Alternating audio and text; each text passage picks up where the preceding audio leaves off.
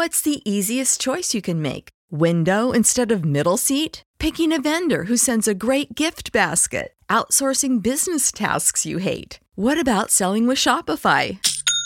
Whether you're selling a little or a lot, Shopify helps you do your thing, however you cha-ching. Shopify is the global commerce platform that helps you sell at every stage of your business. From the launch your online shop stage to the first real-life store stage, all the way to the did we just hit a million orders stage. Shopify's there to help you grow. Whether you're selling scented soap or offering outdoor outfits, Shopify helps you sell. Wherever and whatever you're selling, Shopify's got you covered. Sign up for a $1 per month trial period at shopify.com/try. Go to shopify.com/try now to grow your business, no matter what stage you're in. Shopify.com/try. Save big on your Memorial Day barbecue, all in the Kroger app. Get 3-pound rolls of juicy 80% lean ground beef for $3.49 a pound with a digital coupon. Then get select varieties of flavorful Powerade, Body Armor Super Drink, or Arizona tea for 77 cents each, all with your card. Shop these deals at your local Kroger today, or tap the screen now to download the Kroger app to save big today. Kroger, fresh for everyone.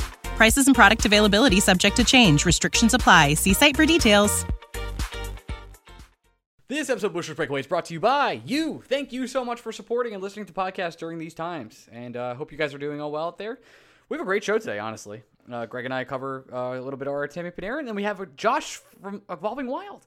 He comes on to talk about the contract predictions for Tony and Strome, and also a little bit of Capocaco season, and Adam Fox and Tammy's heart contention. A lot of actual good Ranger talk, so I hope you guys enjoy on this Week Without Sports continues. All right, so here we go. Hi everybody, it's Mark Messier, and you're listening to Blue Shirts Breakaway, the #1 Rangers podcast.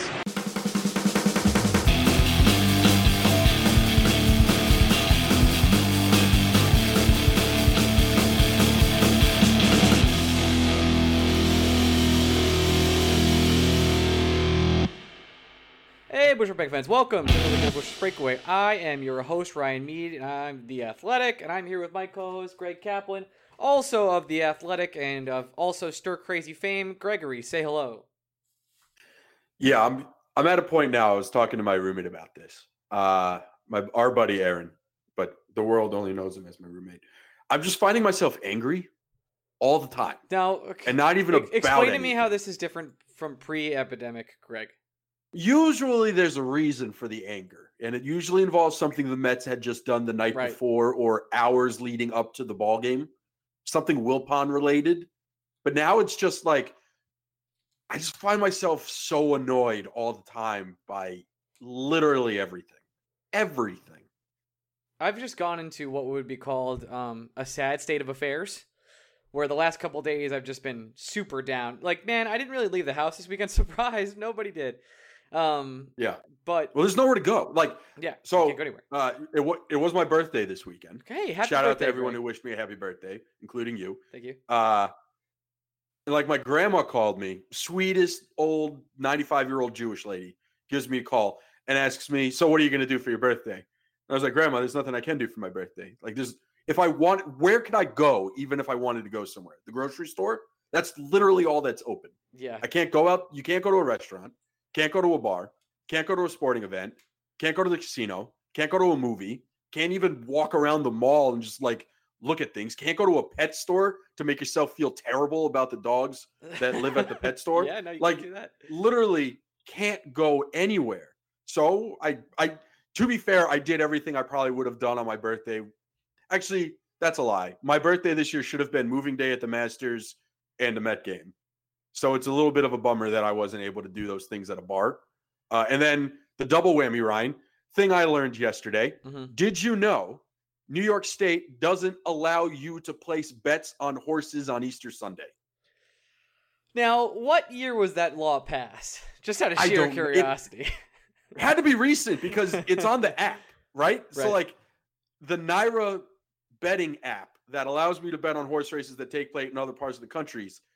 On the app, they're like, yeah, you can't come on the app. This feels like it's literally just targeted towards you because other people are busy celebrating Easter, but they just don't know that you don't do that. I can't be the only Jew that bets on horses, though. There have to be more of me. And over under so part of it, 15, 20. it got so bad that it got to a point where I was just blaming myself. I realized it happened, and then about 11 o'clock the next morning, I'm so sad that I can't even bet on horse racing that I go, well, idiot, you should have looked this up. You could have placed your bets yesterday. Blah, blah, blah. You still could have watched the races. Like, it got to a point where I wasn't angry at the state anymore. I was just angry at myself for thinking for a moment that New York State wouldn't have some weird rule on the book that says I can't bet on horses on Easter Sunday. It's very strange. I mean, we're getting. Honestly, it was the one thing you wanted for your birthday, and the state denied it from you. And come on, New York, you've done a lot of good recently. Yeah. But that's sad. something to get Gregory. Sad. You know, come on, it's his birthday. Let him do it. It was not the worst birthday weekend of my life though. Mostly that was when that cake got thrown away, I believe. No, that one was funny. That one wasn't my worst birthday either. I think this one wasn't bad because as soon as all this lockdown happened, I just knew this was going to last through my birthday. So you get to a point where it's acceptance. Yeah. My worst birthday is still, man, I was young. Probably either like 8th grade or freshman year of high school. It was whatever year Mike Weir won the Masters. I know that because my birthday once again fell on an Easter Sunday, Ryan. And all my friends couldn't do anything because it was Easter Sunday. It was during Passover, so all my Jewish friends couldn't do anything. Because Solitary Gregory. So you've been trained for this moment your whole life. Yeah.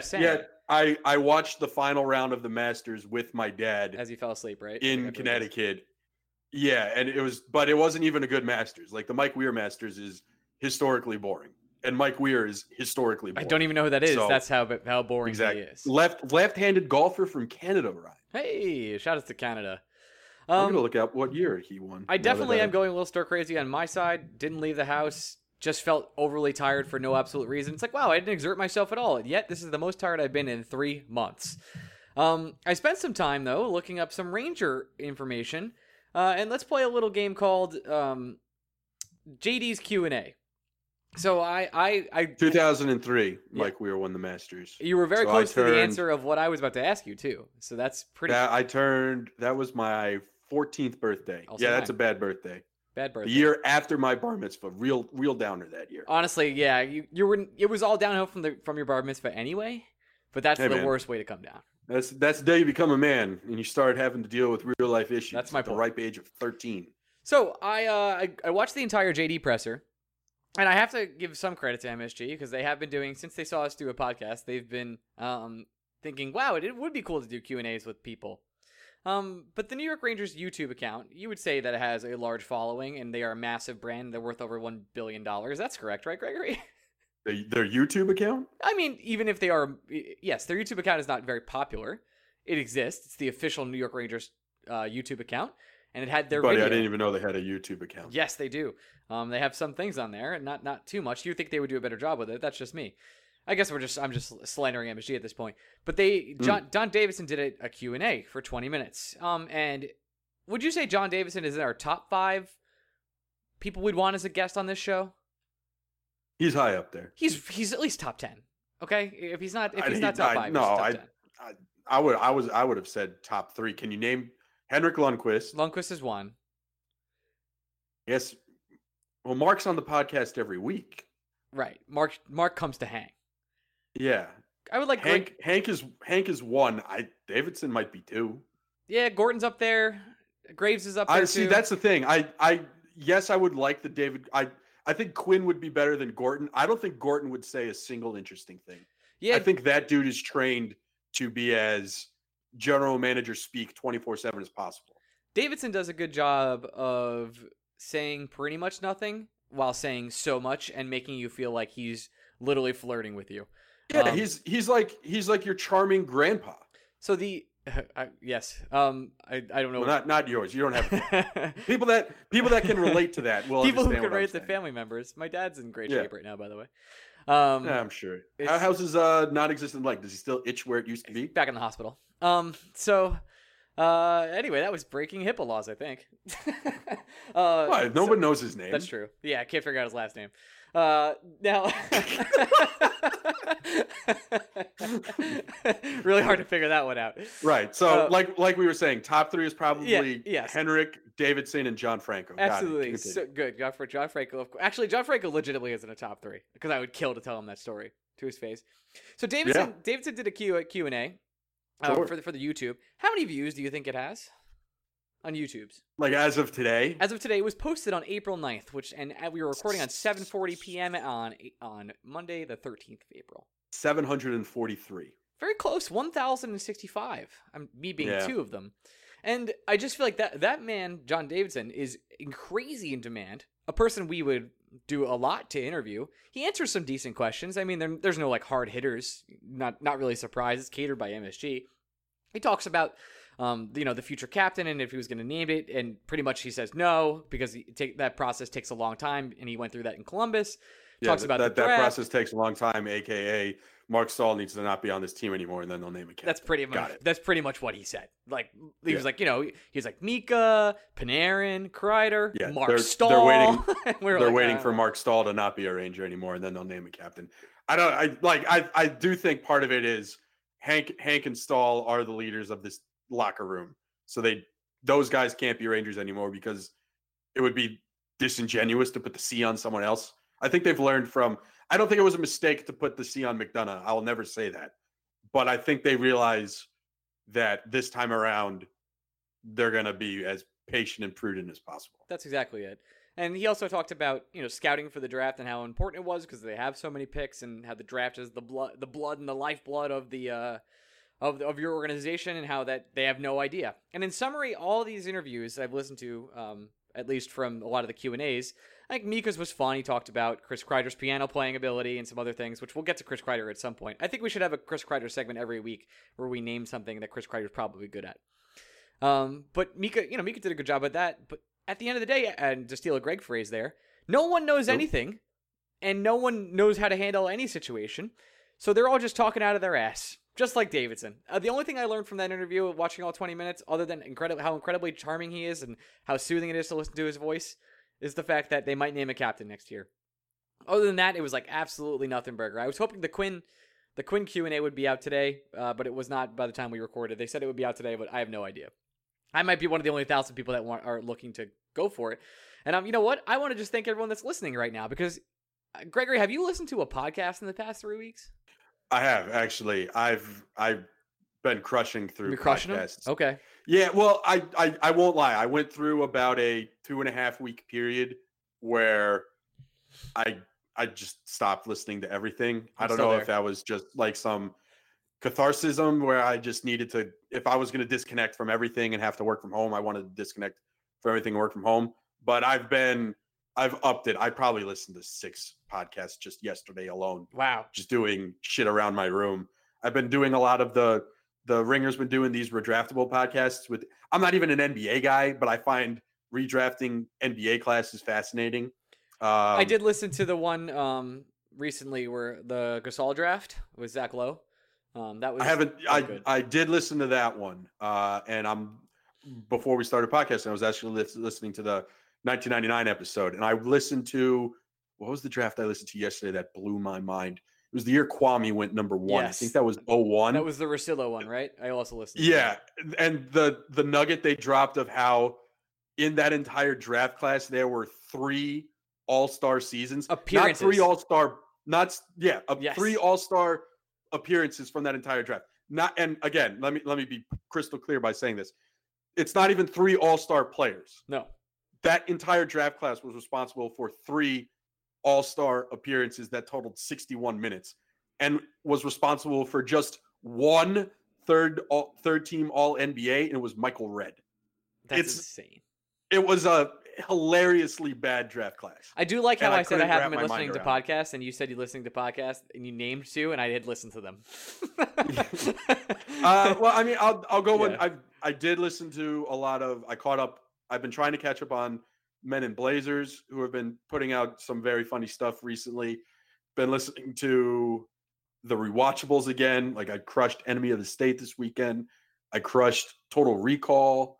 I've done a better job the last week of getting back on the podcast game, but between when I got off my plane and quarantine started and this past weekend, I stopped listening to everything. I'm excited to get back on it, and that's why I wanted to take a second to just tell everyone I appreciate them listening, because I'm a podcast fanatic. I would listen to 3 or 4 a day pretty much, and I feel like I have done maybe 4 or 5 in the past 3 weeks, and it's really just so weird. And apparently, it's just the redraftable podcast. Yeah, I guess so. I'm just a Simmons and Lowe and Russillo fanboy, so that's what it comes down to. For my fellow Met fans out there, if you want one that's a little bit more cathartic, but also has a really good interview on it as well, I think last week on a podcast called Against All Odds with Cousin Sal, they did a rewatch of Game 1 of the 2000 World Series Mets Yankees, and then they brought on Al Leiter to talk about the game. Oh, really? Leiter started Game 1 for the Mets, and he was a fascinating. That's why I said, "Oh, really?" Because I did know that fact actually. That's fun. Yeah, I'm really looking forward to. It was good. I also completely forgot about that game, and now I have like night tremors thinking about Timo Perez not hustling from first base on what should have been an RBI double by Todd Zeile. It's a great time to be a Met fan. Every day is a great time to be a Met fan. It's truly amazing. The thing is, one thing I'm really excited about is for us to do the rewatchable for 1994. I know that's something we're going to work on, but it'll be 14 episodes at least for us. DVDs should be here for me on Wednesday. So maybe we'll start that sometime in late May. That'll bring us all the way till next October, and hopefully we'll have hockey back then. And then are we going to give people a sneak peek of what we're doing? Is this week's BSBOT going to be us trying to think of what every player on the roster is doing during quarantine? That's correct. Yes. Got it. Yeah, so I have I don't know if you read some of the Artemi quotes from the interview from the Post this week or not. See, that's one thing I keep listening to the podcast. Dude, I haven't read a single piece of hockey reporting since about a week after the lockdown. Dude, you haven't missed much. It's I know, but like, not like the only thing I think I've read, and this is terrible because again, we should just be promoting The Athletic at all times. Right. The only thing I read was the numbers for both the Rangers by Carp and the NYC numbers that you and I basically did a podcast about. There's a couple Athletic articles that I get push notifications on that I find incredibly interesting that I go and read. I mean, The Athletic is still free for 90 days, so guys, go ahead, athletic.com. I think I've been wanting to read. The writers have been doing their favorite players recently, and I've wanted to read those because some of them are out of left. Like I think our friend Kevin Kurz actually had like former Met as his favorite player growing up, like Howard Johnson maybe. And I just haven't. I don't know. I think it's because there's a difference between reading an article at work on a work computer to avoid doing work and reading an article on your home computer while you're also trying to work. And it's just not the same. Like when I'm at work, I try to find 2 articles a day to read because I need something to like switch my brain off from the shit that I'm doing on a daily basis. But now that I'm home, it just feels like more work. There's no separation of work and avoiding work in my own house. I'll give everyone a little plug. How about this? The article you should probably read this week, and I haven't read it yet either, so that's really great promotion by me, but I plan to read it tonight, is My Favorite Player, Sean Avery by Sarah Sivian. There you go. Yeah, I can't think of a player more apropos of a writer. Yeah. Sarah carries herself with, and I mean this absolutely with the utmost respect and admiration. If I had to play a sport against Sarah Sivian, I would expect her to play like Sean Avery plays hockey. Absolutely. I think we're gonna save the idea I had for this podcast this way. I want to kind of get Woj on for this one, the free ideas. So we'll save that one. I think that would be a fun segment for the 3 of us just to dick around with. I mean, the good news is I don't have any. Yep. My brain is fried. Bro, I'm right there with you. But I'm just going to keep talking about this Artemi thing, and we'll go from there. So Artemi did like what was FaceTime with the Post and kind of did an interview with them. Pretty much said he doesn't know either. Once this is over, hockey will be back. Really brilliant stuff by Artemi there. They did call him the brilliant winger, I think, twice in that article, which was nice. Really complimentary of him. That sounds like a Brooks thing to do. Yeah, the brilliant winger.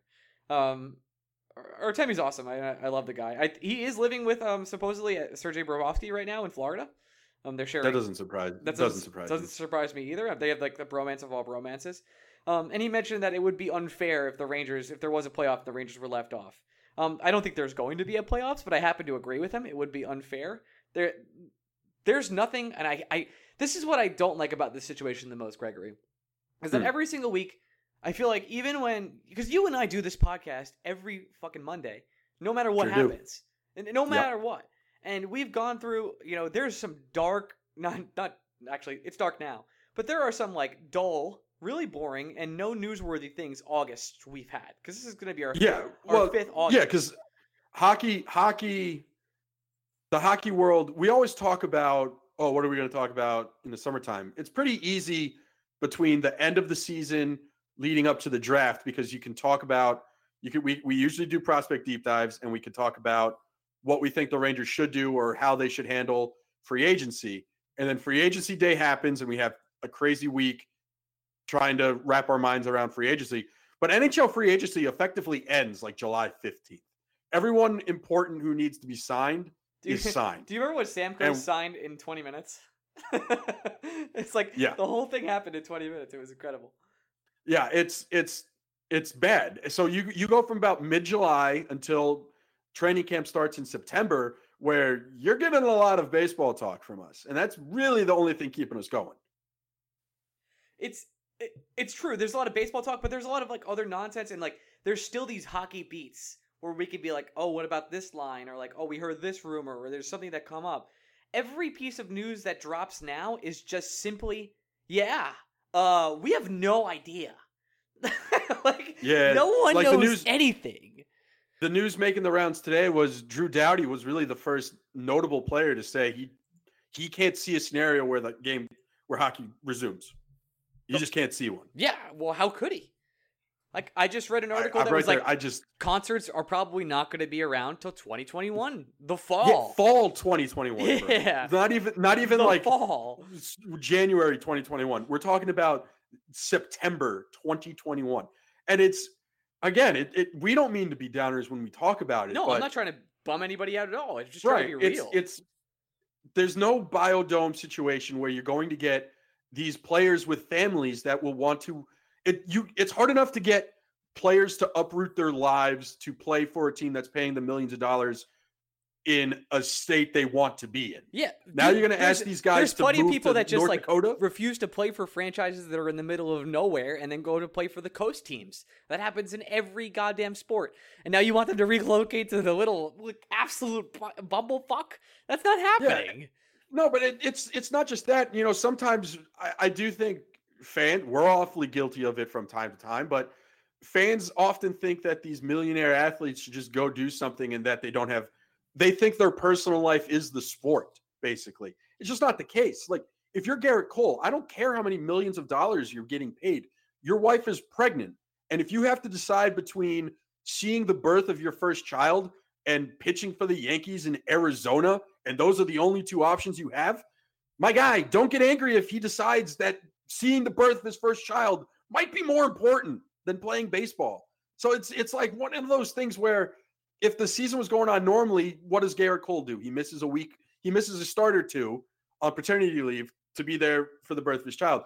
But if he goes off to Arizona to self-isolate to play baseball for a season, there's no going back from that until it's safe. We wouldn't know. He wouldn't know when he gets to see his family again. Yeah. How fucked up of a decision is that? Crazy. And that every sport has to make that decision. Do you think, like, the young guys who are single, it's probably not that big of a deal for them, right? Like, it's probably going back to feeling like you're back in college. But imagine you're Jacob Trouba, dude, and you literally moved to New York to allow your fiance to pursue her dream and be there for her as she does it. Do you think Jacob Trouba all of a sudden wants to be like, hey, babe, thanks for hanging in there all those years I was in Winnipeg. Now that I finally got us into a place that can make us both happy in our relationship and in our professions, I got to go to North Dakota for an undetermined amount of time. So good luck. Miserable. Like, why would any human being who is in a serious relationship or just, hell, who's close with their family wants to do that? I don't know. This shit shouldn't come back until we're in a point where we're not asking athletes to choose work or family. That's a fucked up decision. It is. Shouldn't be asking people to do that. Absolutely is. And I'm just curious as to see when other players will come out. I do think it'll be soon because I do. It just, this is a hunch. We don't know anything, but it does seem like the NHL is still pushing and promoting any idea possible. I mean, even Drager today was like, they're still trying to find anything possible to get this done. They want to have the playoffs, and they think they could start the next season in November, and they could do both to get the playoffs and also do that. But it's just not happening. Which is what he should be saying. What commissioner is going to be like? I don't think it's going to happen. Nobody. Like, of course, the commissioners are going to toe the line, because the commissioners, you got to remember, also work for the owners. It is their job to put money in the owners' pockets. So there isn't a commissioner that exists that's going to be like, yeah, this is a bad idea, we're not going to do this. I think the only one that is, honestly, I always look to Adam Silver and basically just want every commissioner to be like Adam Silver. Again, not a big basketball guy. It's just that guy who understands his sport better, it seems like, than Adam Silver. And I think it's very notable that Adam Silver is the one. We don't hear about plans for the NBA, right? We only hear about biodome situations for baseball and hockey. And I think part of it is because the NBA understands, like, fuck, dude, this shit ain't happening until testing is available. So why are we even talking about it? Well, they're at least trying some things. I mean, the horse competition was a gigantic failure. Like, I had zero interest in watching. I will tell you this, Ryan, I've never been more excited for an NFL draft. Just to have something to do for 2 nights. Yeah. When is that again? Is that this week? I think it's next weekend. Okay. No, next weekend. All right. Well, that's good. At least that'll be fun and like something to talk about in the sports world. Not that so many wide receivers in this year's draft. It's unbelievable. I'm sure the Jets will take one in the first round. We'll see. No, right now they're looking at alignment. Offensive tackle? Yeah, they're looking at alignment. All right. We'll see what happens with the Jets, Jets. But it's a situation where I just don't see hockey coming back soon. And that's all right. No, but that's the thing. It shouldn't. Nothing should come back until we have testing. Yeah, that's just logical. I mean, that's just what should happen. So that we have to come on this podcast every week. We're gonna figure it out. But I just feel like every week I hear the same story. Like, I've stopped. Like, for the first 2 weeks of this, I just read the news all day, pretty much. Like, I was like trying to get as much information as possible. And for the last 2 weeks, I've kind of gone away from that because I feel like there's nothing new to be learned. Like, I don't know what I've missed if I didn't read the news the last 2 weeks. Like, I already knew I shouldn't be outside. I should wear a mask, social distance, etc. But I don't know what I've gained in the last 2 weeks that's like, oh my God, this big revelation about how things are going to change. It's all the same. It's all the same. Yeah. Yeah, and I don't mean to, I know we have some friends that get very excited anytime a news article pops up that has another cockamamie idea for how sports are going to come back. And then I get yelled at for being the guy that just says it's not happening until there's testing. Right. And there's no point of there is no point of creating a plan until there is a testing timeline. Because which we do your plan have. doesn't mean shit. Your plan means shit if there's no testing timeline. The only thing I will say is simple. It's okay to have multiple plans if there is a testing, if testing is adequate. So having those plans in place is fine, but pitching them to the public is the bad. problem these leagues are the problem with the leagues is they're trying to pin down dates on when these things can happen. Right. And those dates literally mean nothing. Yeah. They just mean nothing. And we're at a point now where, let's see, it's been a month since hockey was played, right? Yep. March 11th is the last time the New York Rangers played a hockey game. Bro, that is 7 years ago. Right. So just think, even if tomorrow testing miraculously becomes a thing, it'll be at least a 3-week training camp to then get ready for games to happen again. So we're at a point now where you're talking about mid-May at the miracle earliest. If we started tomorrow. Because you also have to remember, shit, man, Mika's sitting in Sweden. Yep. You can't even get to the United States right now from Sweden. Yeah. So it's these guys scattered to the wind, which they should have because the league allowed them to go be with their families, as they should have. But you gotta create a timeline where we're allowing these players to come back. Then you're allowing them to get ready for games. Then you're gonna play something to get ready for the playoffs. Like I honestly understand why every league is trying to finish out their seasons. I have a problem with people who think it's likely or even feasible. I think we're at a point now where it is April 13th, dude. We are kidding ourselves if we think that there's going to be playoffs this year. We're kidding ourselves. I just don't think there's a world. Like, I would love it. I would love for it to happen. I'm all about saving next season at all costs. Yeah, I would. Nothing would make me happier at this point. Everything, honestly, I'm getting to a point with baseball where I just want 2021. Like, I'm not even worried about finishing baseball at this point. But I think part of that comes from my psychotic behavior as an individual, where if I'm going to a baseball game and I miss first pitch, I don't want to be at the baseball game anymore. I feel like I've missed the entire game by missing the first pitch. So, like, the fact that I'd rather not have a bastardized 81 game baseball season. I'd rather just be like, well, coronavirus wiped out all of 2020. I guess we'll get back after it in 2021. Poor Mike Trout, man. Another 10 WAR down the drain. You know, maybe it was in my head early. Because remember during spring training, you were asking me why I wasn't more excited for the baseball season. I couldn't exactly tell you why. And I think part of the reason was all the shit that happened with Beltran. Yep. The Wilpons saying they were going to sell the team and then not selling the team. And how it was just a rough offseason to be a Met fan. Period. Like, it's not even that the team did anything wrong. It's just somehow the Mets kept getting dragged into all this bullshit and none of us wanted to be there. So then when it came around to spring training, I was basically telling you I wasn't feeling excited about a Met team that, in all honesty, was going to challenge for the NL East title. Did my mind just know that 2020 wasn't going to exist and not to get my hopes up not to give a shit about baseball? That's why I got married. I just knew it wasn't going to happen this year. So I just did it early. Hey, man, whatever you got to tell yourself. You go for it, bro. Appreciate it. Yeah, no, it's you. I think you did know. You had a sixth sense that it was just one of those years, and by that I mean it was canceled. weird. It was weird. I've never been. I was never.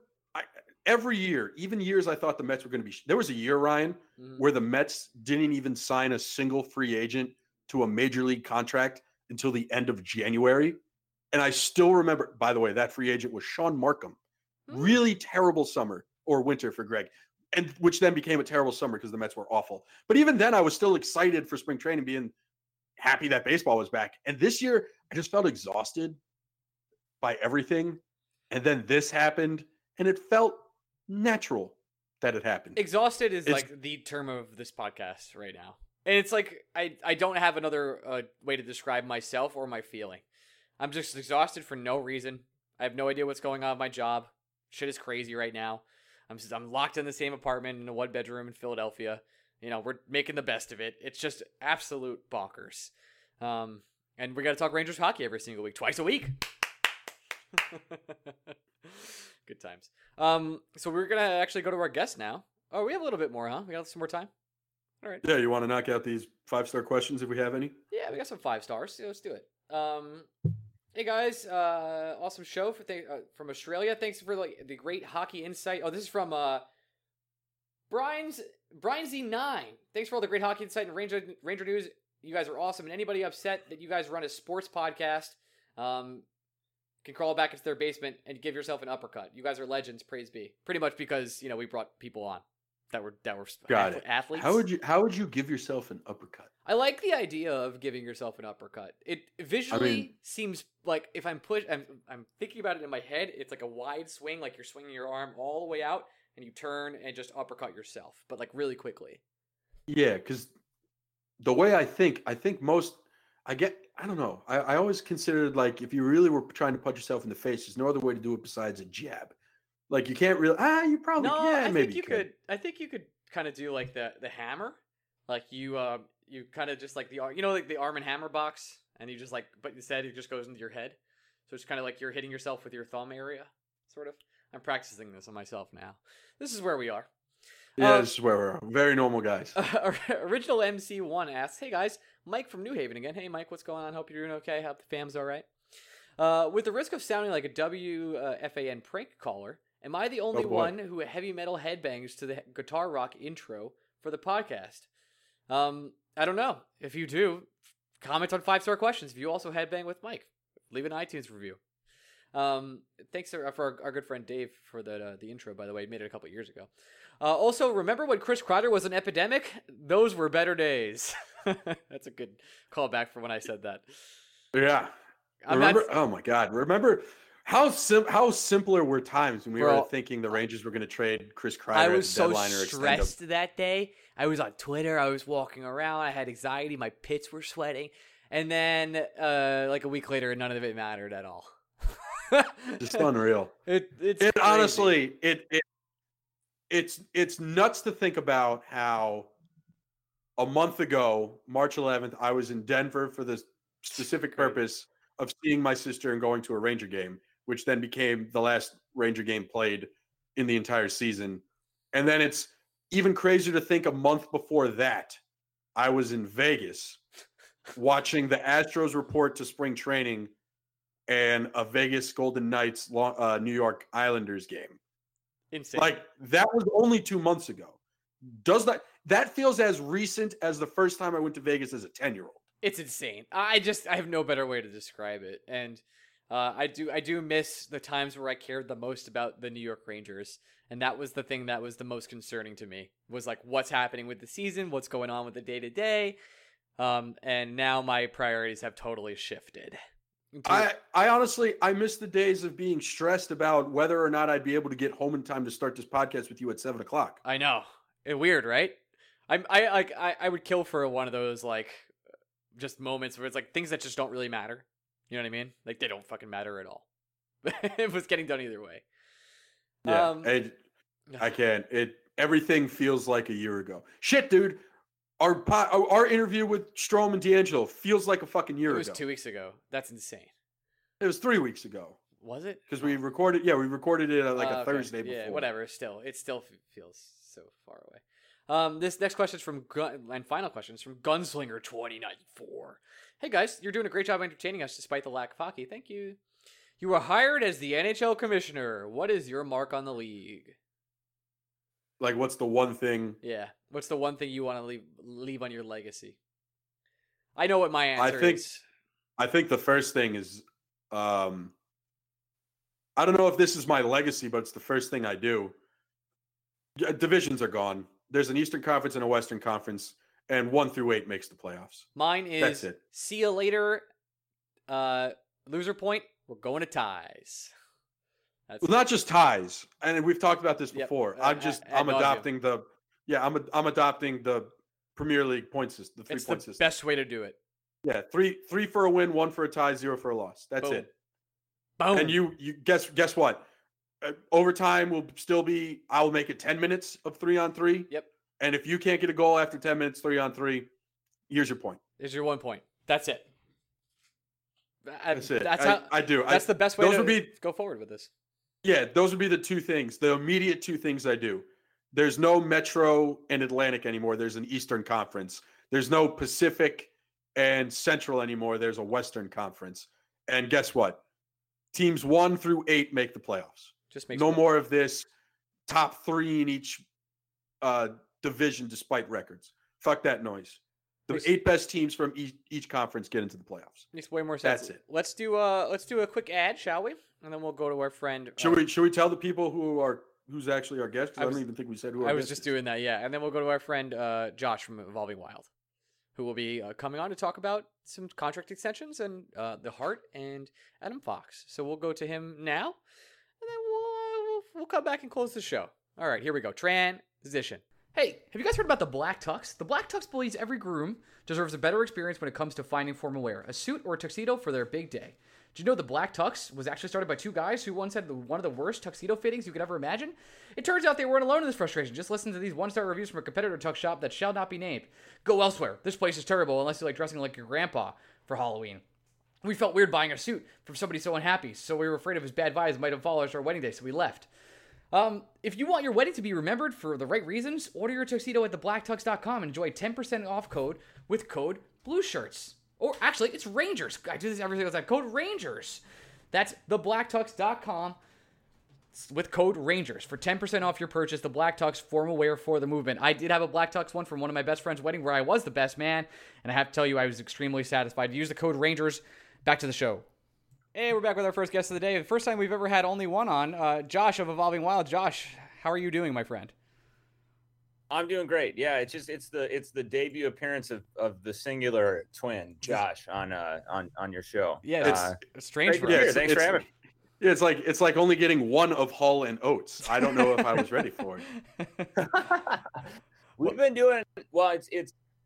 I think that for we've been kind of trying to do more just like single appearances because it is not that it's a big deal because like if we're both on, then we're generally would both be in the same room and we can like look at each other and coordinate who's going to answer which question and whatnot. But I think I've found that even me listening back, it's like I can tell, but I can only imagine for other people it gets confusing which person is talking, which might be a bit disorienting. Although who's the famous twins that have a podcast, like the celebrities or actors, whatever. I'm gonna get in trouble whatever I say here. I'm gonna say not say it. The Sklar brothers sound like they would be the guys that have the podcast. I don't know why I was immediately going to go with Mary Kate and Ashley Olsen, but that's kind of just what quarantine's doing to me right now. That's where we're at. Yeah. Well, and you guys are in New York, both of you? I'm now in Philadelphia, the great city, and he's in upstate New York. But yes, I was in New York when the outbreak first happened, so it's been a really great time. Oh wow. Yes. Fun times.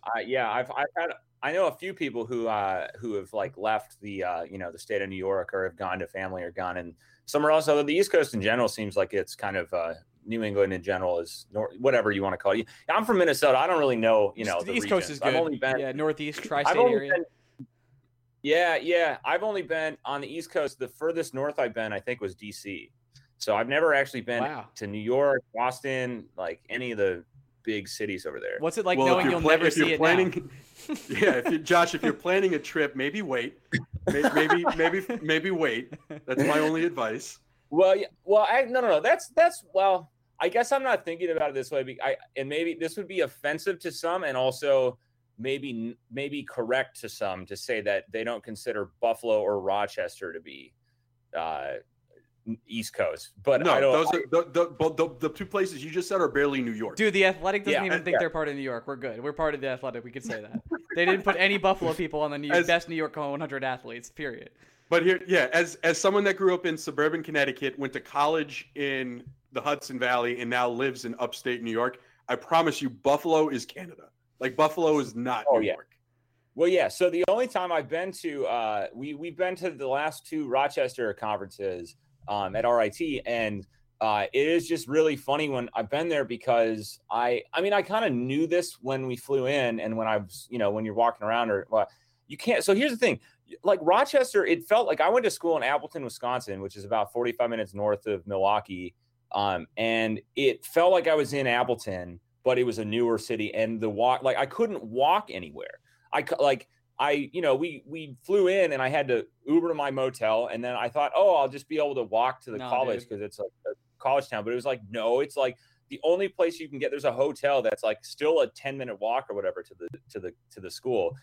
And I was like, man, and you're just walking, like you can't walk there. And it was just really funny to me how different it was and I knew that it was going to be that way, but it was just still shocking. It felt like I was in Wisconsin, really, more so, or more of a suburban, even really far out suburban, Twin Cities areas, which is what I'm used to. So it was just funny. So in my head, I don't consider Rochester or Buffalo part of the kind of the standard East Coast big cities, but although they're big cities in kind of their own way. A real good trick is when you travel anywhere, when travel's allowed again, you just say you're from New York, because people have, even if you're from like the sticks, because people have this totally different perception of you. Whereas if you say you're from New Jersey, again, the same thing applies. Yeah. No, my general rule is if you could possibly be impacted by lake effect snow, you're not actually in New York. And Buffalo and Rochester firmly fall into those categories. Well, it's funny because I think I tweeted this a while ago, but New York's such an interesting state because my tweet was about how big Long Island is. It's gigantic. But it's just really long. Yeah, it's huge. And it's like funny how big of a state New York is. And most people who aren't from New York or who are, say further west than like maybe Indiana or Illinois, who haven't really been out east, don't like it. Just they're completely separate parts, and I haven't been like further east than Rochester, but there's a whole other big ass state out there. So it's like, I don't know.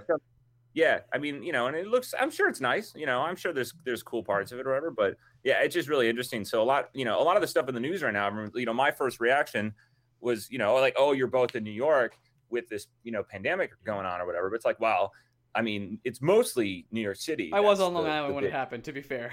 And that's also very, very affected. And I would say Albany is pretty affected too, right, Greg? Yeah, the numbers aren't as dramatic as they are downstate, but I think a good part of that is mostly due to the fact that we're just not testing up here. They're not available. So the numbers are lower because the tests in comparison to what they're doing in New York City are mere small percentages. So but the state, look, Cuomo, I've had a lot of issues with him before this all happened. I think he's handling this about as well as you possibly could. He's made it impossible to do anything in the state, which is how it absolutely should be. So we're doing about as well as we possibly could, all things considered. So now that we talked, go on. Sorry. I was gonna just say that we're lucky to be in Minnesota, where number one, we're naturally like to keep to ourselves and stay inside. And so I've seen some people laughing about how like this is a couple years ago we had the polar vortex come through, and it was like 2 weeks where it was below zero, and Minnesotans are kind of used to at least a week or two a year of not leaving their homes. So it was like kind of funny, and Minnesota's actually doing pretty well. So we're in like Minneapolis, like in a very urban area, but in general, everybody here is doing pretty well. So we're lucky, and I think governor is doing a really good job so far. And like all the local business, I mean, they're still struggling obviously, but it's been comforting for us to be in like Minneapolis right now. But I know other parts of the country are really not, it's not going well. So anyway, we do our best to support local business here too. Everyone's trying their hardest to, get by in this situation. Now that we've talked about Spanish comedies and local politics and some other things, in New York and the great state of New York, we've brought you to talk about what you do best, which is your new frontier of analytics, I would say. And two things that we've or a couple different topics we're going to go over. I guess the first one would be we recently had Tony D'Angelo and Ryan Strome on the podcast. Thank you, nice plug by me. And wasn't controversial at all, by the way. Everyone loved it. And I have to say, I did not listen, so I don't know if you're being sarcastic or not, but I'm going to choose to assume you're being authentic. It was personally, I thought it was a really great interview. We got some mixed feedback. There you go.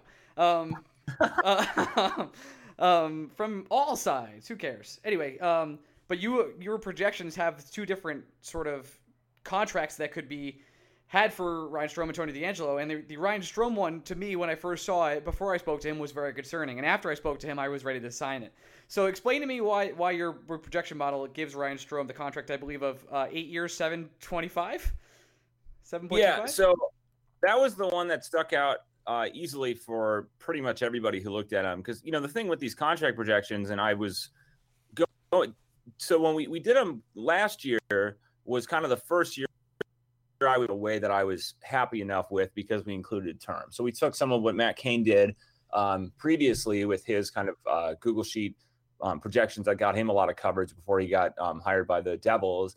And we took his idea and added that in. And so what that allows is us to better, I think, account for term. And so what people see when they look at these, I guess my first point there was to say that when people look at these, they go to the top 10 or whatever, right? People want to see who, the biggest free agents, what are they going to make, or what's the projection for them? But in the total of like the entire population we're projecting, we have currently like 350 free agents, I think, right now that are, a lot but the vast majority of those players are very low, probably projected players who, maybe 1 or 2 year deals, RFA, UFA, doesn't really matter, because that's the bulk of projection. So it's a balance, because where people go to right away is going to be your top, probably 1% of the contracts. They want to see you the top 10 or 20 or whatever contracts. And so that's what I started looking at. The thing with Ryan Strome, though, is it really depends on what his term ends up being, right? So if we, right now we have him projected as an 8-year term, but he's got a 6% chance, only a 6% chance more of signing that deal than signing a 5-year deal.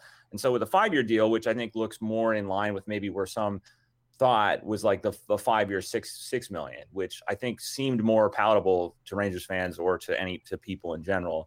I think the other caveat is, and I given it's interesting how these are created and the way that the environment, I guess, works, because these are set up in a normal environment where you have generally the bulk of all contracts are signed on July 1st or in July for the most part. Mm-hmm. And that's following a normal season, right?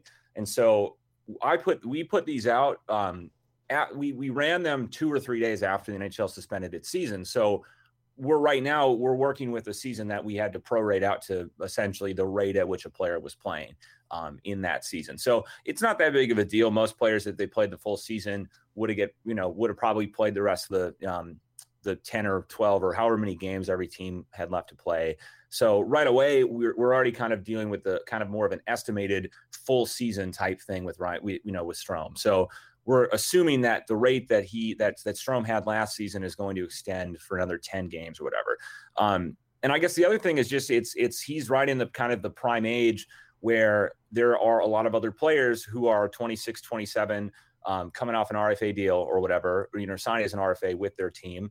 And generally those who put up a lot of points in the most recent year, that's kind of how the model is set up. I don't want to ramble too much. I'm sure you guys have some more questions, but basically just Ryan Strome had a lot of points, and he's a player that historically has been paid for that kind of production on the prior year coming from his same team. That's basically the bucket he's in. Right. And before I'm going to cut you off, Ryan. Yeah, that's fine. Before we go any further, apologies to all our listeners. You brought up term. My mind immediately goes to Pavel Buchnevich. We haven't forgiven you. We're still working through some things there. Anyway, that's one thing I wanted to talk to you about Strome, because I think the thing to keep most in mind when it comes to your contract projections with any of these players is the numbers don't give a shit what the name is. Like, the model doesn't account for Ryan Strome. The model is pretty much accounting for, here's a 27-year-old center who's coming off what should have been probably a 60-point season, entering the final year of restricted free agency, who also has a pedigree of scoring points, while not at this rate, still a successful enough rate where the model sees a prime player due for an extension. And if his name was something other than Ryan Strome, like if his name was Mika Zibanejad, all of us would think, yeah, that makes perfect sense. It's just the fact that we personally understand what kind of player Ryan Strome is and understand maybe the situations a little bit better, where, yeah, if it was a 27-year-old center, a 60-point center, I don't think 8 years by 7 is that crazy. But it's just that I think you ask any Ranger fan, and entering the season, all of us probably would have just said, if they want to pay him another year, go for it. And then as the season progressed, I still don't think there's a single Ranger fan that really wants to go beyond 4 years with Strome. And I personally would find it ridiculous if the team did. Yeah, and so that's I think that is the thing that it's hard to make clear, is that the model is you could just essentially say we're removing any aspects that we can't account for in a numerical or data way. That isn't involved. Now, there are some things that can get that kind of get accounted for, like we include certain features like time on ice percentage. I guess the thing that is it's really, so I guess my main point is there are some things that we're able to account for that could potentially give an idea about what kind of player that is, right? And that's kind of what the model is looking at. It's looking at what happened in the past, what kind of money were these players paid, what were their term, what was their cap hit or their cap percentage, and then it's going to say, okay, well, this player is the closest to that player, but no, the model is not. The numbers are completely just removed of context, if you will, in terms of who this player is. And even I think that one of the things that's maybe it could be important is and we tried to include it this year, is if a player is signing with their same team or if they're signing with another team. But there are also other things that we can't account for, like, for instance, like what market are they signing in? Like the Rangers are a much bigger market team than, say, the Coyotes or the Panthers or something, or, and then there's also the whole thing with like the Florida teams and the tax rates and all that stuff. But the thing that's really important is when you look at this, there are like 4 or 5 factors that are extremely significant into in projecting what we would expect a player to play to get paid. And for the most part, it's points, it's time on ice, it's games played. There are a few other things that kind of can come into effect, like sometimes hits for a forward or penalties for a forward also have a kind of a non-marginal effect. But for the most part, that's how players are paid. And I think that it's more of a reflection that's kind of what's, allowed in arbitration and what, just given the data we have, what we can include. And so with Strome, the model doesn't know who that player is. It just knows what that line in the table, what the numbers are. And so that's what the model is. We try to remove any kind of bias or anything that would essentially that would be our own personal, sometimes you have to make your own modeling decisions, but for the most part, this is just a very neutral way of trying to best project what we think that player is going to make. Well, I think you might have covered that there. You went through a lot of different sections of how your analysis actually covers what players will actually make, but did you take into consideration that Ryan Strome plays with Artemi Panarin? Because that's the real question everyone wants to know. Yeah, and I think that the short answer is no. The model does not take into account teammates, and there's a lot of reasons why that is. But for the most part, I think that it's not a controversial thing to say that GMs don't really or haven't historically cared about that. Like, that's not something that historically.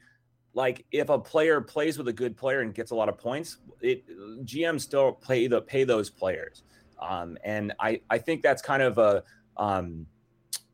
what we're going to see. And I think it is maybe there's a scenario where that will become that's something that will potentially dock some money off of what maybe Strome gets paid, is the fact that he did play with Panarin. And I think that we've seen probably other instances of that, but it's not, I don't think it's an uncommon thing where a player played with a good player, another player, and then put up a lot of points as well. And then a GM, I mean, I don't know. I don't want to be, well, not all GMs pay what they should. I'll just say that. Got it. I guess that brings, I think that's fair.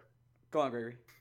Well, I was just saying, I think that's fair. And I guess to put a bow on Strome, Josh, is to ask you point blank. I understand that the model itself, it's a 60% chance that he signs a contract for a length that isn't 8 years, and that's one way to think about how the model projects it. If you were a GM in this league, and even a guy who might not follow the Rangers as closely as we do, but as we'll get into later, I know you're a big Adam Fox and Artemi Panarin guy. Where's your comfort level with what you would do with Ryan Strome? I mean, Strome is a really interesting player. I personally, I mean, it's well known that both Luke and I are big fans of defense, right? And Strome has never been a particularly strong defensive player. This season he wasn't. Yeah, we can. He's always. And I think that there's. Again, I don't watch the Rangers a lot, which is basically like maybe the 2 games or whatever they play the Wild a year. But I don't have a lot of context. But I think that for Strome, he had a very good offensive year this past year, and I think that isn't that it seems to me like. The thing I think that is, I guess to stop. I'm sorry if I keep stopping my my answers here, but it's something that it's like, if you think that you can, if Strome and Panarin work well together, and it's something that they have good chemistry, and it's something that you think they could continue for the next couple years. Like and offensively, I think that that's a really good deal, thing for the Rangers to keep around, because you kind of need that offense, and you can probably, shore up some of the defensive sides with, both Panarin, but also the fact that you can identify that weakness with Strome and either work on it a little bit, or just basically say, you know what, we know that we're going to maybe give up some stuff when Strome's on the ice, but we currently think that going forward for the next couple of years that he's going to add more offensively and make up for it. So I guess I don't. It's hard for me to gauge exactly what I would do. I think the 5-year deal makes a lot more sense for the Rangers specifically. I think a 5-year, $6 million deal seems like that doesn't seem too bad to me. But I also think that if it kind of depends more on what the Rangers long-term plan is and where they see themselves saying after 3 years, because the real value you're going to get from him, given his age right now, is probably the first 3 years of that contract. So then are you okay? Basically, if he maybe kind of falls off a little bit or becomes kind of not the top line player that he was last year in, say, year 3 or 4 or 5 of that contract, where are the Rangers there? I think that's maybe a bigger consideration that I don't know right now. I can't wrap my mind around Ryan Strome signing a 5-year deal with the New York Rangers. Also, Josh, I guess we should also apologize. Hey, sorry we got Bruce Boudreau fired. Yeah, my bad. Oh, yeah. Was that, man? So the other thing I was going to say before this started is that once hockey stopped, I was just like, because for us, it was kind of funny is that, maintaining the website, we had all these plans ready to go for this offseason to work on stuff and to just get stuff updated, but the season never ended. And so we spent like 3 or 4 weeks kind of just waiting around to see what was going to happen with the news, because if we just started working on models or on stuff for next season and then they just up and finished the season and started playoffs, we probably would have had to redo a lot of stuff. So I'm kind of like fully removed from what happened last season a little bit. So like, I don't even really remember that Boudreau did he get fired after he played the Rangers? Yeah, it went to a shootout and the Rangers. That's right. Yeah. Oh man. It didn't use Zook at all.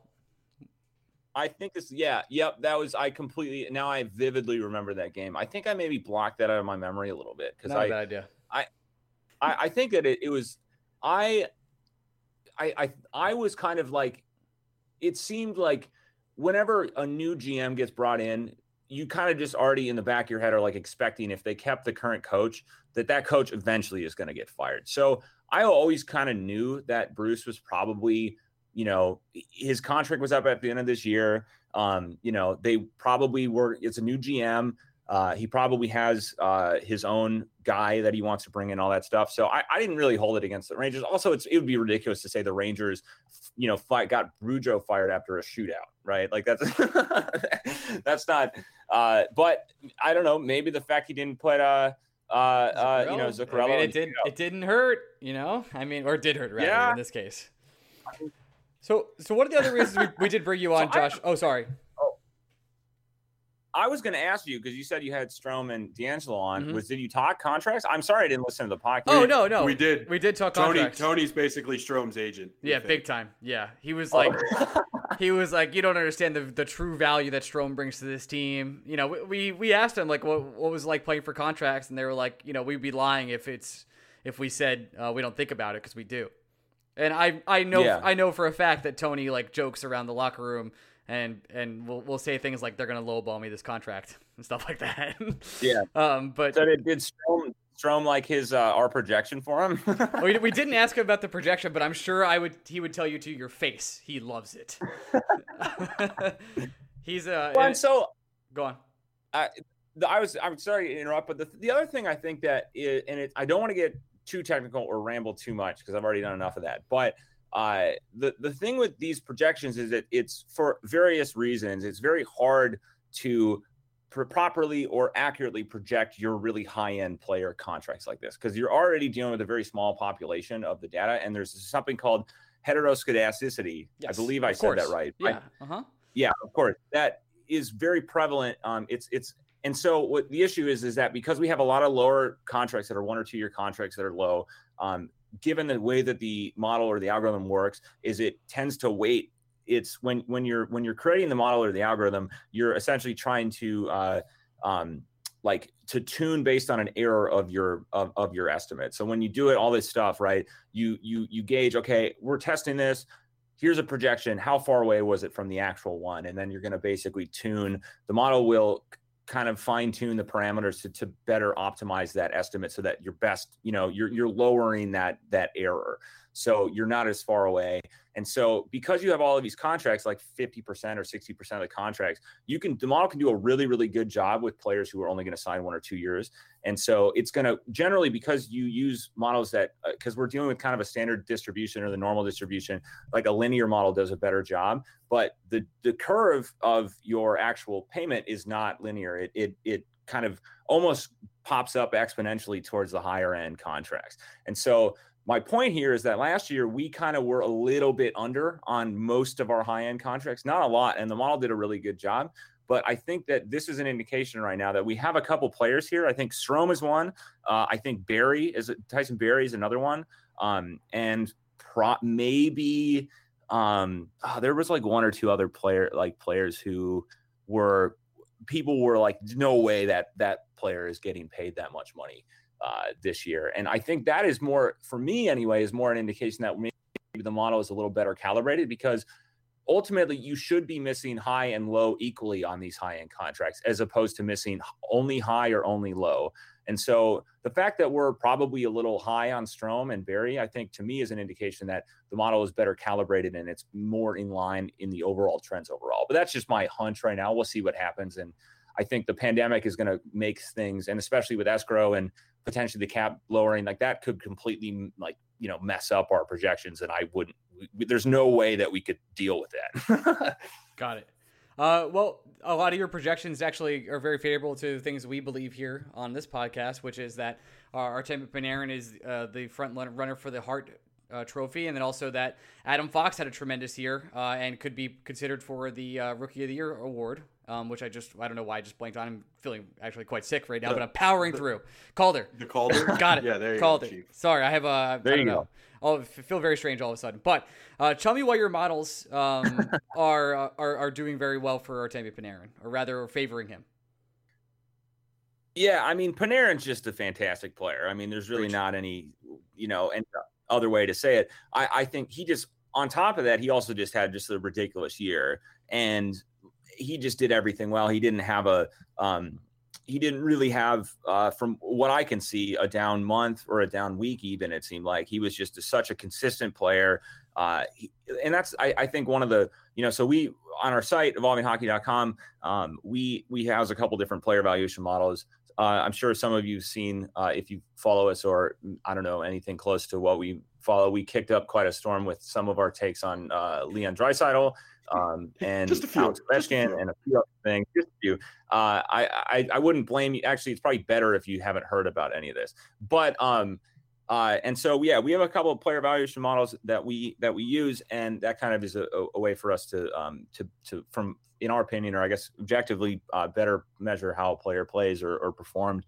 And so Panarin just this year he added a lot of stuff, a lot of value in offense. He was, he was not incredible defensively, but he was also like above average, which is good for a player who's extremely good offensively. His power play was great. Didn't really play shorthanded, so he didn't suffer there. It's kind of a iffy area for us a little bit, and then his penalty numbers were also really good. And I mean, he just did it better than pretty much any other player. I mean, I think it would be, I have to put a caveat that within our models, there are a few other players that I wouldn't, like our top 5 or maybe top 10, but top 5 players. I think Elias Pettersson was a player that was extremely good this year. Pietrangelo, there are a couple other players that are probably in that same range, but I think that Panarin overall, from what we were looking at, is just, I think, had the best season that's kind of what we choose for Hart, is, the player who was the best. Yeah, that makes a lot of sense. The one that we wanted to boost up the most, because it was most in line with what we were saying. Look, it was a special year for rookie defensemen, right? Like, it's not to discredit anything Makar or Quinn Hughes did. It just always felt like, for some reason, because Adam Fox wasn't scoring at the rate those guys were, that people were almost taking what he was doing for granted. And he's a 21-year-old kid who came in and basically became a number 1 defenseman from day one. Yeah. And again, like you said about Panarin, Adam Fox never had a bad month. So why don't you make us both feel good in this time where hockey has been stolen away from us, about just how special you thought Adam Fox was playing this year? Well, I already just do that with Panarin? No, I'm just kidding. Do it again. That's all we have all the time. Well, I mean, and it was kind of funny. I think that, like, for us as Wild fans, and I believe it or not, I don't watch like as much hockey as maybe some people think we do, or maybe some people think we don't watch any hockey. We watch pretty much every Wild game, and I tune into some other games randomly if there's something going on or I'm interested in it.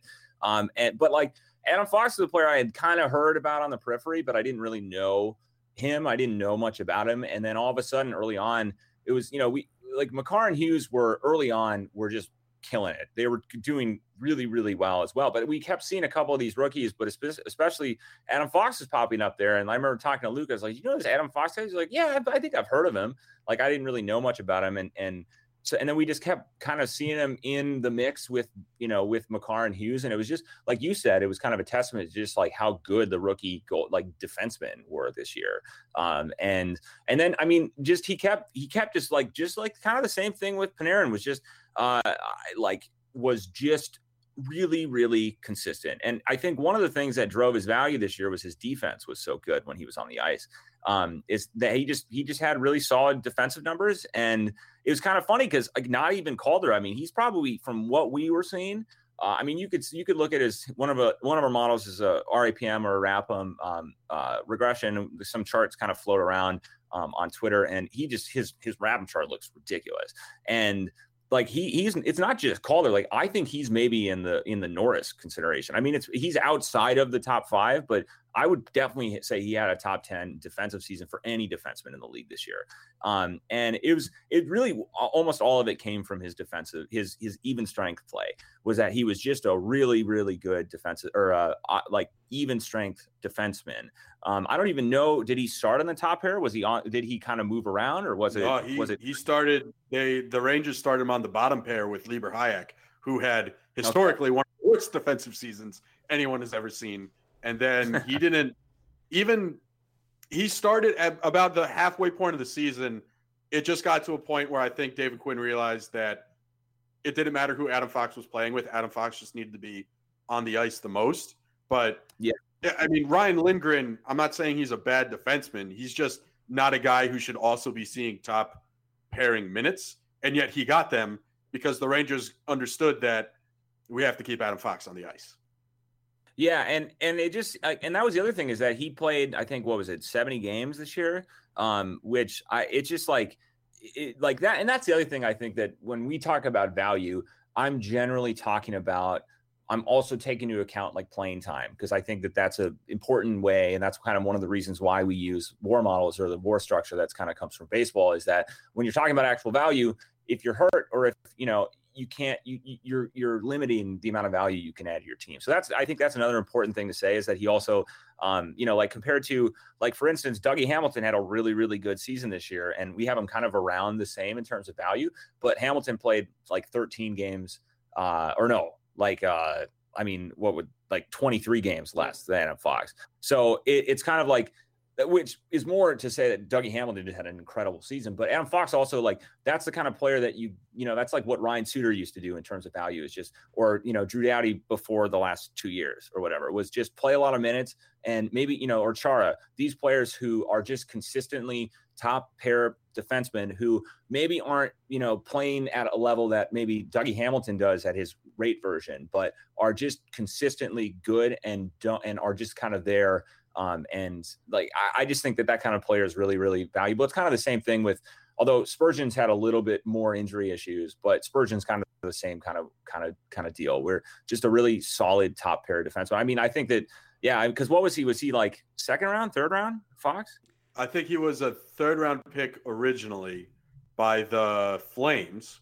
And then, yeah, he got traded twice. Once in the Dougie, he actually got traded with Dougie Hamilton to Carolina, which is crazy to think about. Yeah. And then, like, imagine for a second Dougie Hamilton and Adam Fox actually playing on the same team. Be fucking insane. Yeah. Well, and I don't know. I guess I was going to ask you guys. Was he supposed to be this good? Like, did he have something? No. Okay. He was. I mean, it's crazy to think about the trade itself. The Rangers sent 2 second-round picks to the Hurricanes to get Adam Fox, and the second pick was contingent on Fox playing 30 games with the Rangers this season. And I think all of us expected Fox to break camp with the Rangers, but none of us would have been surprised to see Fox go down to Hartford at some point, because they did it with Hedl. Yeah. I mean, they did it with Elias Anderson. Kravtsov didn't even break camp with the Rangers. Like, the Rangers have always treated their top prospects with kid gloves. But from day one, there was like, oh, Adam Fox is not going anywhere. This guy's going to just play top minutes for us. Yeah, and I think that's one of the funny things that happens with, like, just defensemen more than forwards, I think, is that they're I'm not saying third round. I think I was just looking as he was 66th overall or something. So it's not like he was a super late third rounder or whatever. I mean, it seemed like he was probably on the margin of being potential NHL player. But you just see this with defensemen who maybe don't get I don't want to say, I'm not trying to criticize any scouts or whatever, but it just seems like it happens more often, like how a player like Giordano can go undrafted or, whatever like that. That seems to happen where this player kind of for whatever reason. Maybe they work in, with their, the lower level minor league or junior development or coaches or whatever in spring training, it's not spring training. I'm missing baseball right now. We all are. The thing with Fox though is the fact that his hockey IQ is just absolutely off the charts. And that's something you really can't scout. Like, he's not a huge kid. He's got good skills. He's a hard worker, but he's not like a freak athlete. So when you scout him like in that way, it's hard to scout the hockey knowledge. But then when he went on to do what he did at Harvard, and then obviously what he did with the Rangers, shows how talented he really is. Yeah, totally. And I the only thing I worry about is that it seems like he's kind of in that every so often you get a player like Fox, like Brodin kind of comes to mind, where their rookie season or their first season in the league, they were just really, really good on the top pair. And then maybe they struggle in their sophomore year. I don't really know. Like, I'm not saying that's going to happen. I don't have any insight or any way to project that would be the thing that's going to happen. But it seems like we could probably expect him to come back down to earth, especially given his goal, like the goals that were scored when he was on. But I mean, the other thing is that, like, warning signs with these kind of players early on is that they don't, that they're, that they're all of their value is being propped up by their offensive side of the game, which is can be more fleeting. But Fox's defensive numbers are really good this year too. So I guess I don't really have much more to say. I can't help but notice that you're also glossing over some of the other players on the Rangers who had who had notable seasons for not as good. Who? Capo? Who? What? You're talking about my dear Lord and Savior himself? What? I know. I'm. We don't need to talk about it. It's actually. I was kind of. It was. Even though we would sometimes tweet about it, did not make me happy to see that our models really didn't like. Listen, you're not the only model that did that, by the way. Sean Tierney's models are very much not a fan of Mr. Capo Caco. I will say the eye test, which doesn't maybe matter as much as it used to, but still in my heart holds a place. Towards as the season ramped up and after the All-Star break, I felt like he really sort of found his game, and I'm hoping that if the season does come back next season, which I'm hoping it does, we'll see a brand new rejuvenated Capo Caco, who had his moments, but really got slaughtered by some models for some pretty obvious reasons, which is understandable. Well, and that's the thing. It seemed odd that he was still, even talking or hearing some Rangers fans talk about it, it seemed odd that he just played the whole season in the NHL. He seemed like a good candidate to get some time in the AHL and just work through some stuff. Because, I mean, sure, models can't capture everything, obviously, but like from what I had heard from most Rangers and just asking kind of just because a little bit of it is like I'm not able to watch all games of every player. So if something stands out like Capo did this year, which he really did from our stuff. I mean, I haven't seen a season that's quite as bad as his season was this year, to be honest. And some are honest, like I'd have to really go dig to find someone who's better or who's worse. And that I was like, well, is this a fluke? Like, what the hell is going on with this? But it did kind of seem like he seemed like a good candidate that you just could have sent him down earlier. I think it's interesting they kept him in the NHL the whole season. It's crazy because sorry, I'm gonna cut you off on this one, Gregory, because I'm this is my dude. It's crazy because when you watch him play, the one thing that really lacks, that's obvious, is his speed to the puck. He's also like he's overthinking everything, because when he played across seas, he was dominant and no one could take him off the puck. Okay, now everyone's gigantic and fast and they can do that. So he's overthinking all these plays and he can't get to the pucks in the corners like he used to. But there are like all these moments where he has these brilliant flash, like, like this is the Caco that we thought we were going to get. But it only lasts like 6 to 12 seconds of like the 15 minutes he's playing. He'll have like these little spurts, but that's it. So the models really show like how terrible he was on defense, and that was true. Like he was not great playing defense, and a lot of that I think was because of his speed and conditioning. So I'm hoping, and I'm praying even that those things will thank you, those things will change in the offseason. Yeah, and it seems like a really like I remember this kind of happening with like with Nino on New York, right? Like Nino when he first played with the Islanders in 11-12, he had just an abysmal year, and he was I'm blanking on what his overall draft where he went. I want to say he was the top. I think he went fifth. Yeah, and so it's a similar situation where with the Islanders, and that's what because we used to have a funny thing with Islanders fans where because Nino was just an absolute beast on the Wild for like 3 or 4 years in there when that Wild team was really good, and he was like my favorite player, and so the Islanders fans were just like really funny about it because they were just like, oh, you got to be kidding, like they had to like hear about Nino all the time, even though he was just awful on the Islanders. And he was terrible on the Islanders the first like year or two that they had him. And it kind of made sense. Like, so that's what happens with these rookies. I think it's the same thing with Fox, but the flip side, kind of why I brought up Capo, is that it's like, it seems very likely, given how highly touted he was and what his scouting report was like and what he looked like when he, played elsewhere, like that he's the perfect kind of candidate that, I mean, let's just put it this way. You can't be as bad as he was this year again next season. Like, that's just not going to happen. Which is great news. Like, yeah. So Ryan, you can be assured. You heard it here. Stamp with approval from the Evolving Wild Twin. Wow. I'm guarantee you that Capo is going to have a better year next year. Thank you. You bringing up Fox and Capo, whatever. The Lord and Savior, bringing them up at the same time. It's kind of apropos because look. If Kakko went to Harvard for 3 years and then got to come to the NHL, I'm not saying he'd be Adam Fox, but he probably wouldn't have been an 18-year-old child trying to play against Patrice Bergeron once every couple months. Yeah. Well, and I think that's what you see with, like, it's not uncommon for players. I mean, he's super young, right? He just turned, only a couple months ago, just turned 19. February, so, he turned 19. Yeah.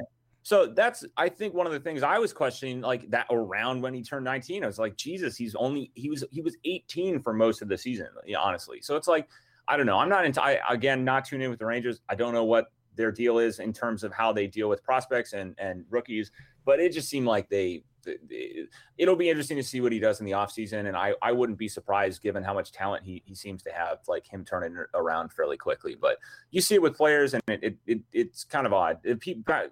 Hockey is random and it moves a lot in between seasons and even between games. So you can never really, you never really know. Josh, thanks so much for calling. Any other questions, Greg, before we let Josh go? I have two. Okay. Sure. One, if you're going to trade Jason Zucker, did you fucking have to trade him to the Penguins? What the fuck, man? What the absolute fuck was that? Why? We actually got some backlash from some of the other stats people because it was like a lot of people thought that trade was like not bad. I mean, and to be clear, like I understand, I think that I definitely have a certain bias for Zucker. I think that he, so I guess to answer your question outright, I don't have any control over that. You guys have to deal with the Penguins. You have to deal with Zucker, although he's getting older. So, but he's the kind of player that I think is always going to be undervalued. Part of it was because of the market he played in, and now he's got Crosby. So maybe he'll kind of, I don't know. It seemed like he maybe struggled a little bit to transition in Pittsburgh, from what I had seen a little bit and heard, and what our model said. But it was like, I don't know how many games he played with them, like maybe 15 or 20. I can't even remember. So. Zucker is still a really, really good player, but he is definitely getting on the older side of, I think he's 28 now or 29 almost. So I don't know. You never really know. Yeah. So that's my answer is you're going to have to deal with it. Yeah. The package wasn't bad. I'm not a big Addison guy, but I think a top prospect and a first round pick made sense. Well, the other thing is like, I don't know. And I'll be the first to admit there are two things that I'm not when it comes to hockey.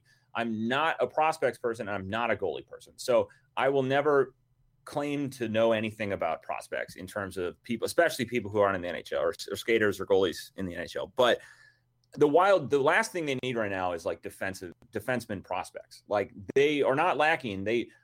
like they have Suter, Spurgeon, Brodin, Dumba, and then they had Susi come out of nowhere this year, who's really good. They have, like Belpedio. They have a whole bunch of other defenseman prospects. And I don't really understand why that's the guy that they need. And I can understand, like, maybe if they think he'll, jump ahead a couple spots in the depth chart over some of their other prospects, that's fine. But like, you really should be going after centers and forwards for the Wild right now. And sure, the pick's fine. I understood the move. I get why they did it. I don't know. I just think that Zucker is the kind of player that you're never going to get full value for, because he doesn't, he's not properly valued. But I think the package, after kind of my, my initial knee-jerk reaction kind of cleared, and I was able to think about it a little more clearly. I understood the move. I'll just say that. And then that goes well into my last question. How nervous are you that one of Brodin or Spurgeon is going to get traded this offseason?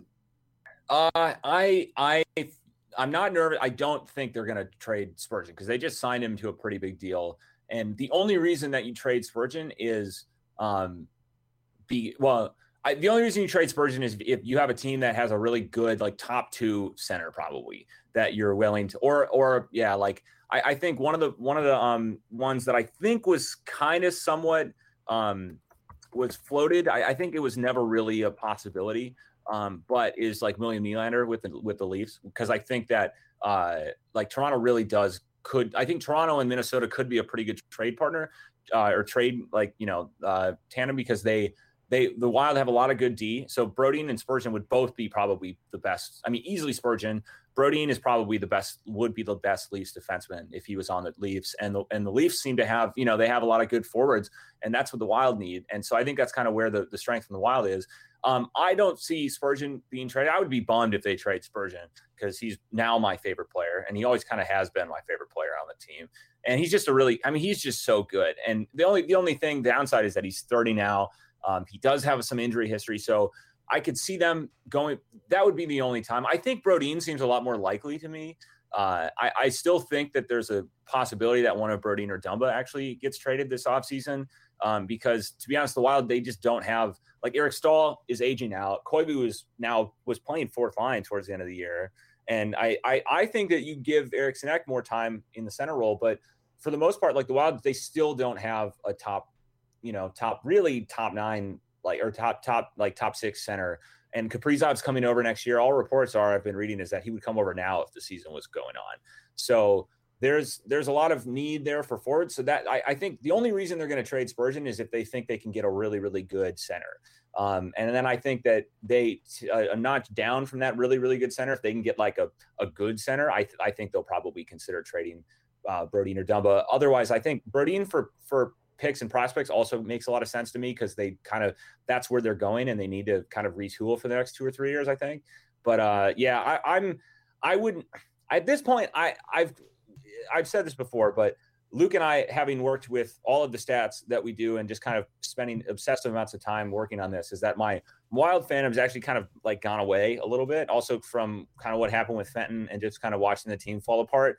It doesn't really make you want to cheer for them very much, Yep. So I've lost a little bit of that drive, that fire that burns within for the Wild fandom a little bit, although I still am very much a Wild fan at heart. So I wouldn't necessarily be too completely stunned, but a Spurgeon trade would be shocking if they didn't get something really, really good for it. Got it. So Jared Spurgeon for Ryan Strome, confirmed. Happy to talk you through that one. Deal done. Sounds great. Deal done. We root for James Dolan and James Dolan exclusively. So that's where we're at. Josh, thanks so much for coming on. I really appreciate you taking the time during this. I'm sure you're so busy, and you've got a lot going on. I think you actually might. That was a joke, but you probably do. So never mind. Well, currently we are, like I said earlier, is that we're not like. We've kind of just been waiting to see what's going to happen, and the Luke's been doing a lot of stuff. Like we've been making some updates to the site. We had it like kind of a long to-do list of like minor changes and formatting stuff and some kind of user requests. Like we just added something that you could group by just the team regardless of what seasons they've played. So if for traded players, like for Nino, for instance, you could look at all of his stats for the Islanders, all of his stats for the Wild, and then all of his stats for the Canes, which wasn't possible. But some of those small stuff. But the other funny thing was I was working on goalie projections, and I kind of just said, fuck it. I don't want to do goalie. well, Josh, like you, I am completely and utterly gutted that we are not getting to enjoy Mitch Garver right now. So. Yeah. I mean, and man, this Twins team I was really looking forward to the Twins this year. Like they were such a fun team last year, and it's just a bummer. And I mean, I'm hoping that they're gonna maybe I don't know. We're gonna have Korean baseball before we have MLB. Absolutely. Like way. So maybe I'll just become a Korean baseball fan, and that'll kind of lead me soothe me over while we wait. But honestly, it's kind of looking. Us too. What? Us too. That might happen to us. Yeah. Yes. Yeah. It's looking a little dire for the future of any sport for the next at least 6 months, which is kind of puts things in perspective about how much how much time you're able to spend just watching sports and following along. It's pretty much my life. Josh, thanks so much for coming on. We'll probably have you on again in the next 6 months. So be good, man. Yeah, absolutely. You guys take care. We'll talk to you next time. Awesome. Thanks so much, Josh. Thanks, Josh. Transition. Yeah. Gregory, what a great interview that we just did. Tremendous guy. A lot of great insight. Yeah. You said a lot of things that I agreed with and other things that I don't agree with. I know. Especially that one part. I thought that was particularly interesting. I know exactly what you're talking about. And yes. I want to thank everyone for listening today. Seriously. Thank you for taking the time if you are listening to this.